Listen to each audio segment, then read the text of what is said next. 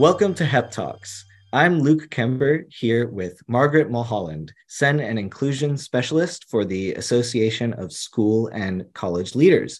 Margaret, thank you for rejoining us. Thank you for having me. I'm delighted to be here.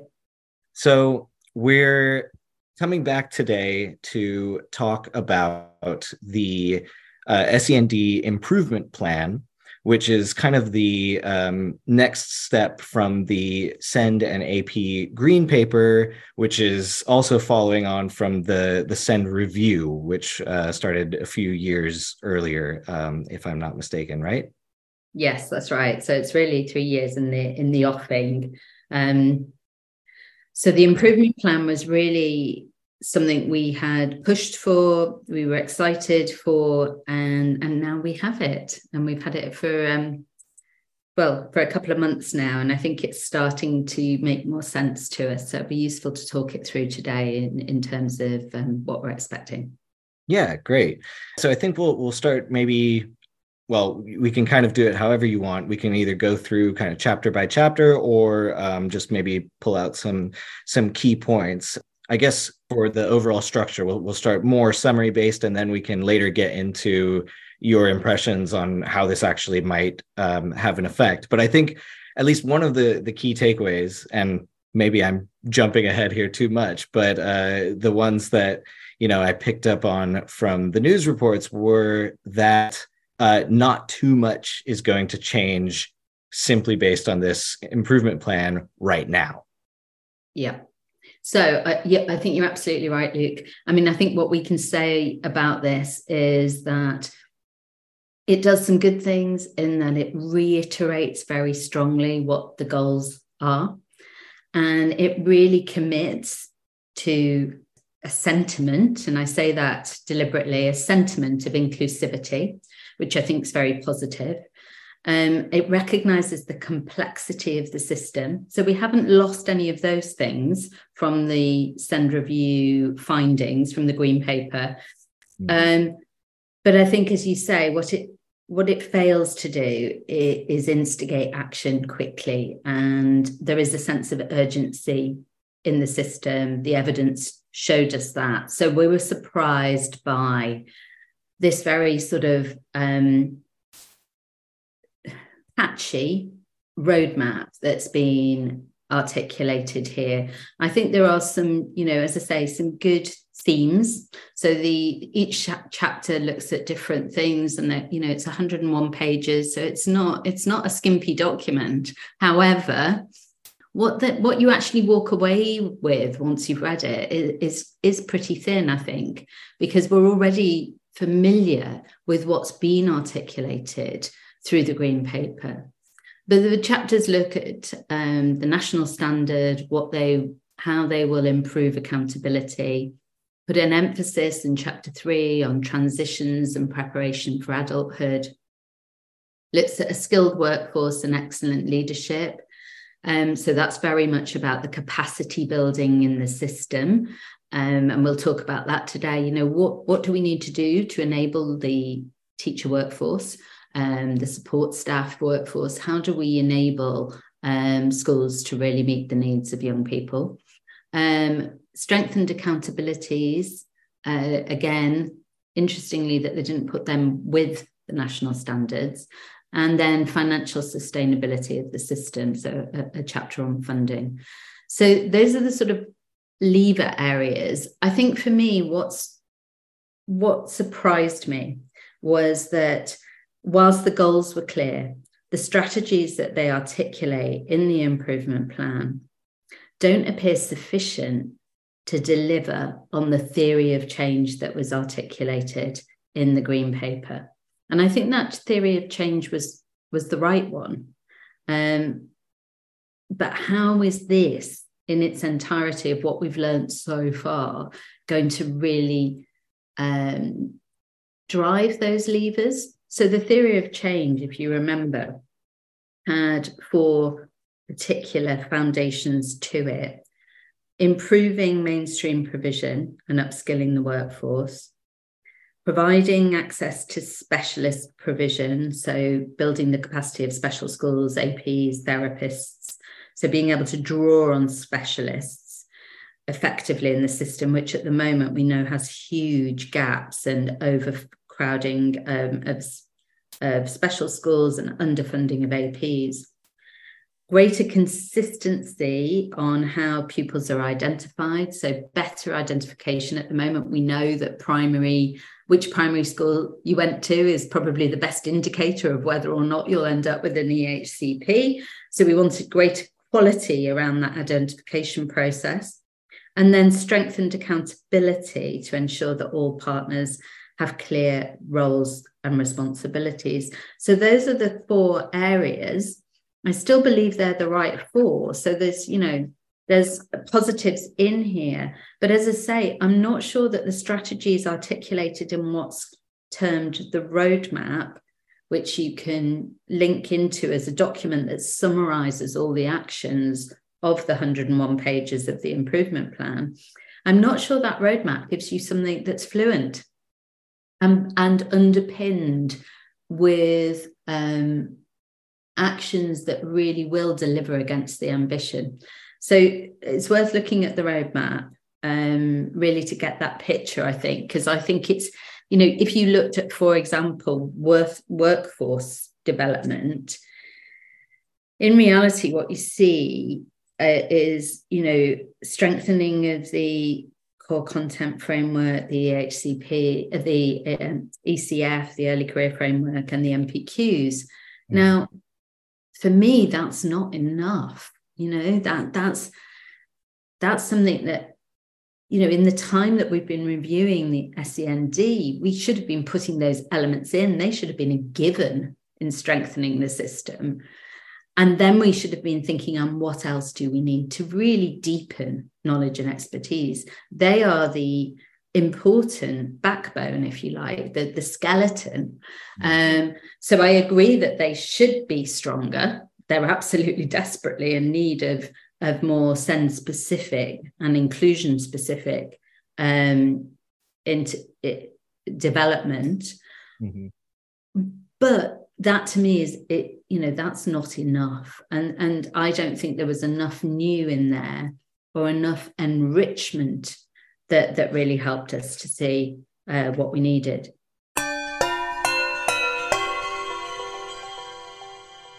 And I was just saying to you, Luke, earlier that, for me, I think the most salient point is that what we received was a genuine improvement plan. And if we understand what an improvement plan is, it is a high-level strategy document with visions, goals, objectives for improving the system.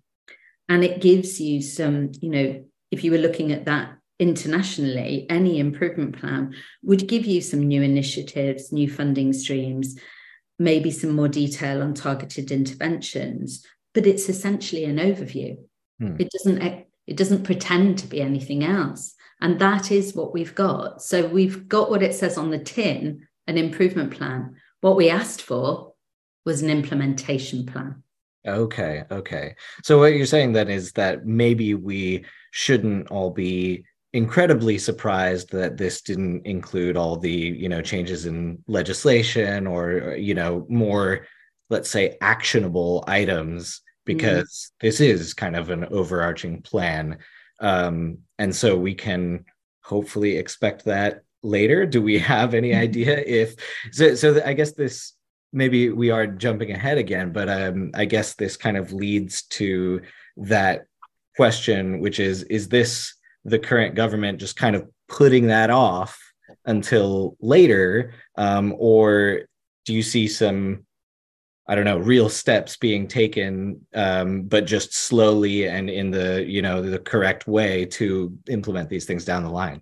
I mean, I think slow and steady for a complex system is not a bad thing. I just don't think there's sufficient there. So I think you're right that, we need to demand an implementation plan. And that could be incremental. We could have more detailed implementation plans for each aspect of the improvement plan. But at the moment, we haven't been given that reassurance. And that does lead you to feel a bit cynical that perhaps that's being left for others if we have a change in government. Right. But I think if not, if we just think about what we've got here and now, I just hope there isn't a naivety. And I can't believe that there is a naivety, because I think they've unpicked the issues fairly thoroughly and well. But, the way in which the improvement plan is telling us that many of the changes, the core changes, will only be actioned at the end of this year. And then, we may only start to see some change or some impact on the young people who are currently in school now by the end of 2025.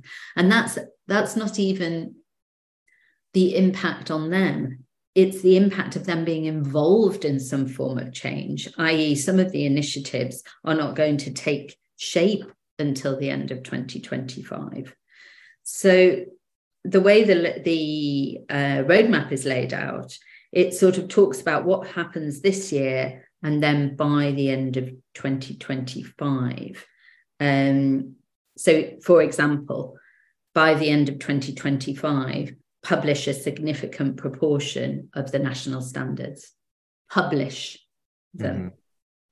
Whereas the equivalent sort of action for 2023 is establish the change programs and the regional expert partnerships to test out proposals. So they're in the process of identifying 9 regional expert partnerships. Don't have much detail on how they're being selected at the moment, but they are happening, and then they will test out or develop some of those national standards. Right. And that actually, I mean, in a way, kind of feels like it could be quite interesting and maybe a good move, right? Because, I mean, if you've got these, let's say, smaller areas kind of working with some of these, let's say, pilot programs, right, that have been consulted on, right, because they're all based on what, people put into the consultation. So hopefully that is kind of like a test and trial, and we'll see some improvements coming out of those. I mean, that's the idea, right? Yeah, and I think a test and learn process is not a bad thing. I think the galling aspect of that is that we could have been testing and learning all this time, that we knew what we needed to some degree. We just didn't know how it was all going to fit together, and how, the fluency of this process, I think, worries me somewhat, because if we take, for example, the funding, what we see at the moment is that money isn't reaching schools in order to support the children in the way that they need it.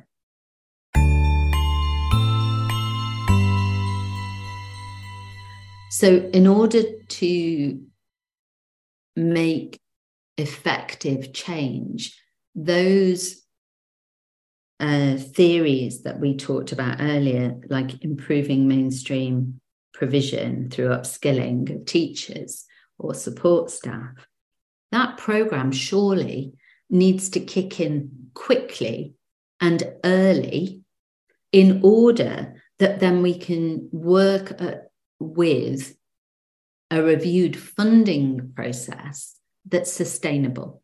Now, at the moment, the way this looks is that we can't see any immediate action in terms of the upskilling of the workforce. If we make changes to the early career framework and the MPQs, and further changes to CCF, which of course has only just been changed, the core content framework for early initial teacher training, we need to do those things really quickly and early, so that the funding that then starts to flow into the system is better utilised. Then we can see where there are still real genuine gaps, and there will still be real gaps. No matter how skillful our workforce, there are still more young people coming into the system with complex needs. So the whole picture is not pivotal on just addressing the inefficiencies of the system, i.e., some young people maybe who could be on SEND support being moved into an EHCP to get funding to support their needs because the school hasn't either got the skill or the resource. That escalation process of young people to education healthcare plans, that is an issue, but it's not the whole story.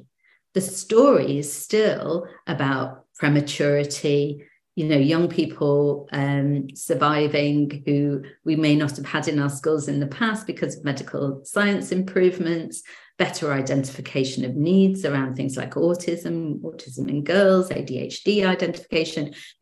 All those things mean that we are seeing more young people who are rightfully requiring an education healthcare plan. Mm-hmm.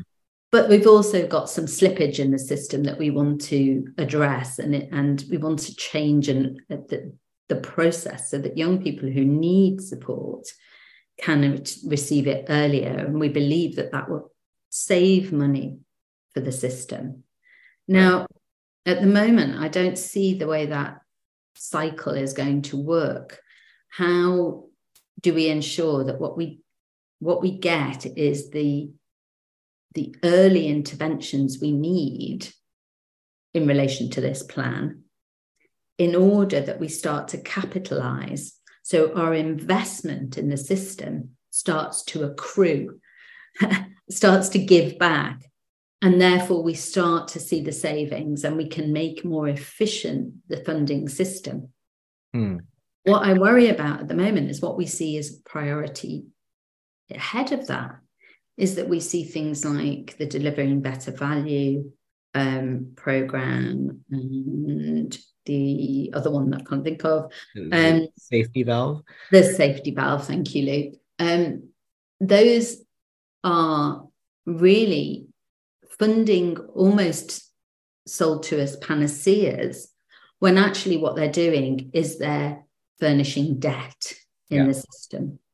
So if and I don't know the answer to this, but if I could be reassured that a high percentage of that exorbitant amount of money is actually funneling its way to investment in local authority systems and processes, investment in more efficient and effective processes and systems within schools and resourcing within schools, if I could see that, then I might believe that actually we might get to a space where we can sustain a level of funding. At the moment, I think we have a magic porridge pot. Basically, we are constantly going to have to churn out more and more and more money.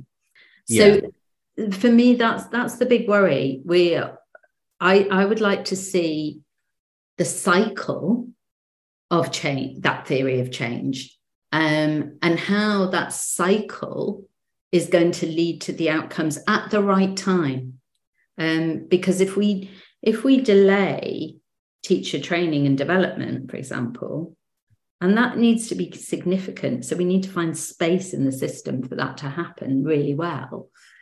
If we neglect that, then any funding system is going to falter. So that's my concern, Luke, really, in terms of the way this is working, is that I don't see how those levers are being threaded in such a way that they support each other.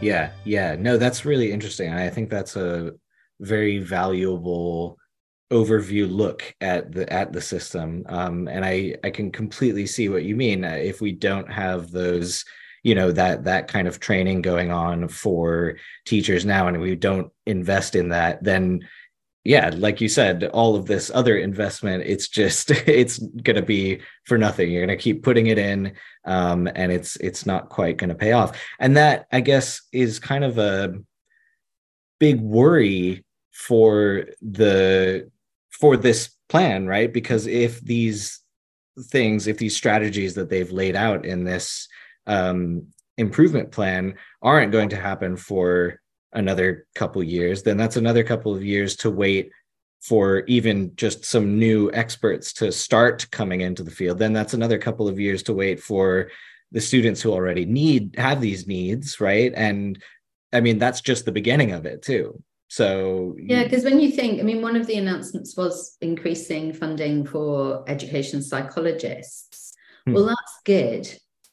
We do need more ed psychs, but again, we need far more than I think are being funded, and we need their role and function to change. So we need them more agility in terms of the way we use them in the system. So if we got better at identifying and escalating need in relation to education healthcare plans, at the moment, an ed psych spends all their time as a gatekeeper, having to do those formal assessments. They rarely get the opportunity to use their skills and knowledge in the development process. How are we going to flip that narrative? How are we going to flip that dilemma, really? Because, certainly as somebody who's got a child who went through the system with complex needs, I only ever had an educational psychologist to assess, never to support a development plan. They'd write the plan, but then their skills were needed to support mainstream schools to really action those plans and to upskill the workforce. And they want that role. Those ed psychs want that role. That's the purpose and passion they have. But they sit on this hamster wheel of assessment. So how are we recalibrating that? That's a really sophisticated implementation plan issue. And that's the bit that I want to see. That's what we're asking to see now, Askell. We want to see, how are we going to ensure that the investment we make, whether it's in that additional 300 ed psychs or 500, that actually we're going to see the benefit of that to the system. And is there anything in this improvement plan that is getting there, that is close, something that you could point to as a maybe a beacon of hope, or something that's going down that path? Or is it just, like you said before, too minimalistic, too bare bones? I think there are actions happening. Again, it's the timing of those that I'm not 100% sure about. So where we're seeing rapid action is, for example, addressing the early career framework and the MPQs. I think that work is underway, as far as I'm aware, to strengthen the permeation of those frameworks with more SEN specific and inclusive components. So that's important, and that's happening, which is good. The MPQ send, we know, is under construction as well. And, there is, what we've got to be careful with there is not to throw the baby out with the bathwater. It's interesting that that's the thing that's been, invested in quickly. And whilst I said earlier that I thought workforce investment was key, I don't think there was any evidence that the NASENCO award wasn't working. There was evidence it needed updating, but not that it wasn't working. So I question we only have so much money to play with, and time and energy. Why are we putting it into things that we could build on rather than convert? So that is a worry. Saying that, the strategic leadership of the SENCO is being built into that framework. That's the idea of it. That's why. So, there are some positives that we hope will really accrue from that. I think other issues, like there was an announcement as part of the improvement plan for 33 new special schools. They will happen in certain regions. I want to understand better how quickly, how flexibly they can be developed, but more importantly, what resource have we got in local areas that could be accessing capital investment? Now, there's some talk of that conversion funding, but we need, again, more detail on that to see where, how quickly, I think there's a question around autonomy here as well, isn't there? Because this is a very centralized government plan. We are holding the strings of the puppets as the government, and we are pulling this string and this leg goes up, and pulling that string and that arm goes up. That is a very resource intensive way of running things, and it still has a very high degree of risk then that funding doesn't get to the right places, because it requires that central oversight. And actually, I think trust in the system and giving local areas and schools more autonomy is really important. So I suppose, hope that those regional expert partnerships will capture that level of autonomy and then embrace it. And I think that's very important. So we need to look at that in great detail and say, how can we ensure that there is a capacity for local decision making, both at those 9 regional levels, but also then in those inclusion partnerships locally. And I think that's going to be really key, and that could be very exciting if we could develop that aspect further. One thing we didn't touch on was the change in legislation, and you raised it at the beginning, Luke, didn't you? There was some concern that legislation would fundamentally change. At this point, it doesn't look as though it will. That raises the question then, how are we going to strengthen accountability? Because it looks like the government's listened to the feedback, which said, actually, we don't think that the legal framework is the problem. It's enacting, it's holding to account that is the issue. So how are we going to ensure that holding to account happens? And really the system is looking to the standards and the enactment of the standards for that. So it'll be interesting to see how that develops. Yeah, absolutely. Yeah, there were a few things I wanted to get at there, but I also am conscious of time here, and I don't want to take up too much of your time. So, well, let's see, what haven't we covered? Just trying to think. There's so many different things, isn't there? Alternative provision. I mean, that when you asked me before, I probably should have said alternative provision when you said what is underway and what is active. Well, I haven't got an update on this to share with you, but I know that the AP pilots are underway, and that's really an important piece of the landscape. And there was a lot of talk in the review and in the improvement plan about the role that alternative provision can play in bringing local resource together and expertise, sort of hosting a hub of expertise.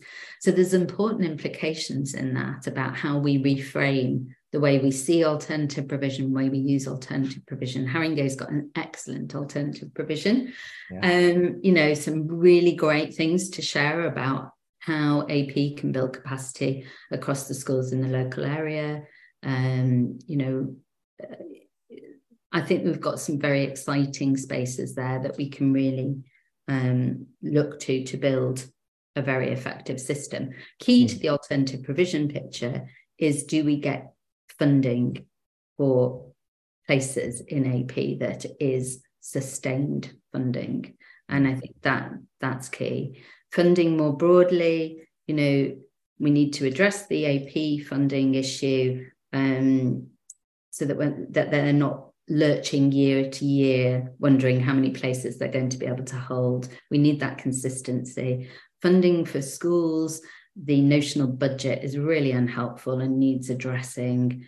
Funding for special schools is in absolute crisis at the moment, and they are woefully underfunded. The 10,000 place funding hasn't shifted in 10 years, and that needs addressing. So it goes back to our point at the beginning that the money isn't reaching our schools so that schools can improve provision. They're actually looking at how they can keep hold of staff that are needed.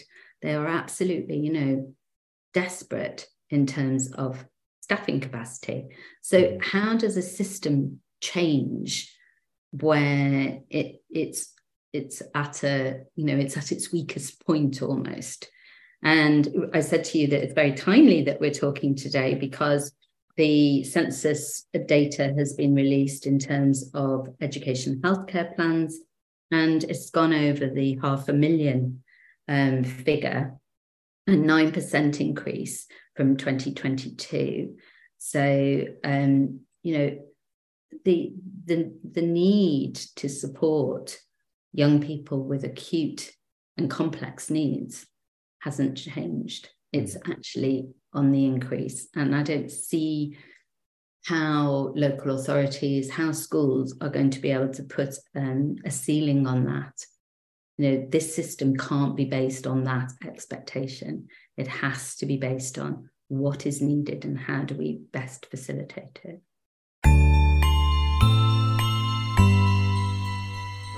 Right. And yeah, of course, I mean, school funding is pretty much always an issue, right? But like we said before, it seems like a lot of the first of all, that they've identified that financial sustainability is something that they need to fix, right? Yeah. But then it doesn't seem like it's going to be possible to do that, especially with the EHCP plan spending, hitting its highest point yet. It won't be able to fix that without the rest of these plans being implemented, right? And we don't see too much progress on that. But as you said, there is some hope, like the regional partnerships. We'll see what they kind of uncover. Hopefully they will be inclusive in getting the expertise from local areas, right? Hopefully they'll be open to that. So bringing health on board for those is going to be really, really important, and how they interface with the local areas and make use of inclusion dashboards, which is another aspect of of the plan changes. So that's interesting. I think there are some levers there that we really, if we move quickly and we consider what a delivery plan should look like in terms of what are our priorities, what are going to be the fundamental foundational changes that need to happen first in order to have that ripple effect.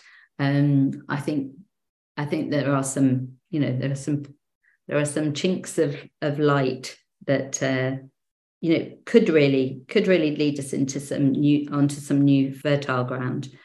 And I think, just to sort of summarize, what I think is key is that implementation plan, that overview of how and when, and then smaller localized implementation plans that really help to capture the interplay. Then the oversight is really still, although we've got an improvement plan, I'm not sure, as I said, that it's threaded fluently together. And that's something that I'd like to see within the implementation plan. There needs to be much greater transparency, sort of a format for regular sharing of findings across each of the stakeholder areas, particularly for families to really understand how change is happening. There's multiple test and learn pilots. Let's enthuse everybody with those. Let's really get those, celebrated so that people will really jump on board and want to be involved. I think they should still be looking at those easier wins. The streamlining of EHCPs and the digitizing of EHCPs really could be done quickly. It's not easy, but there needs to be that sense of urgency and kicking that forward quickly.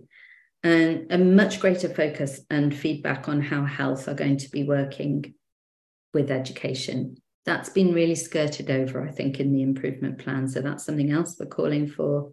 And then I think going further with investment to strengthen inclusive teaching And, you know, is it enough to look at those development frameworks? I think there needs to be some kind of championing that goes above and beyond that EHCP, MPQ infrastructure. And that will strengthen the sorry, I keep saying EHCP, ECF. I think that will strengthen the ECF and the MPQs, you know, that actually to sort of have that really heralded as the start point, but not the be all and end all. Mm-hmm. And then obviously, fundamentally, financial review of our current funding strategy. Yeah, no, that's a fantastic summary of what we need, and I I hope it comes. So, first of all, thank you so much for that. Any idea when are we going to see the implementation plan? I don't know. I mean, we haven't even had that acknowledged that it's needed, but I think, you know, to give the Department for Education their due, I think they are working very hard to make this work. The funding is like the Grim Reaper sort of standing at our shoulder, isn't it? And my worry is that to parents, it looks like there's a huge amount of money going into the system.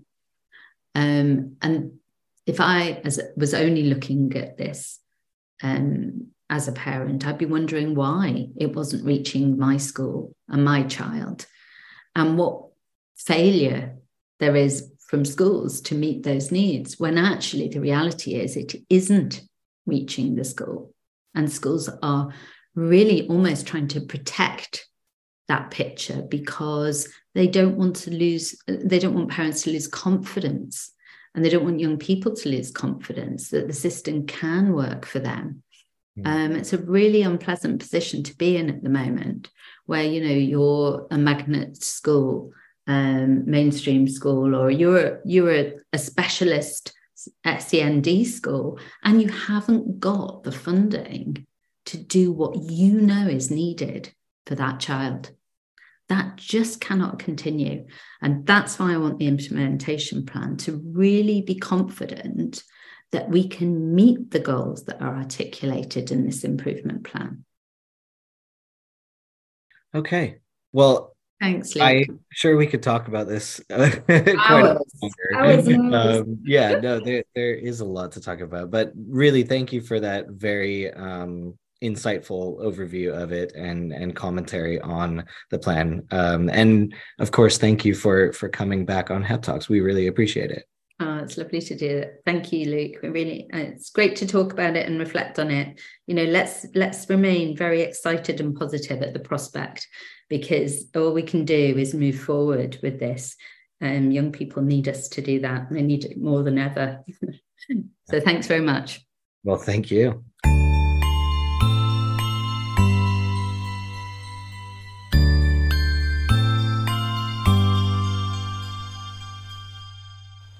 That was Margaret Mulholland, SEN and Inclusion Specialist at the Association of School and College Leaders, or ASCL. Margaret joined us for part 3 of our series, What Does It Mean to Make Schools and Classrooms Inclusive?, to discuss the SEND and AP Green Paper at first, and today the SEND Improvement Plan. If you enjoyed the episode, thank you for listening. And please don't forget to subscribe and like and rate us wherever you get your podcasts. If you have any questions or comments or anything else you'd like to discuss, feel free to send me an email at luke.kemper@haringey-education-partnership.co.uk. Thank you once again for joining us. I'm Luke Kemper, and you're listening to HEP Talks.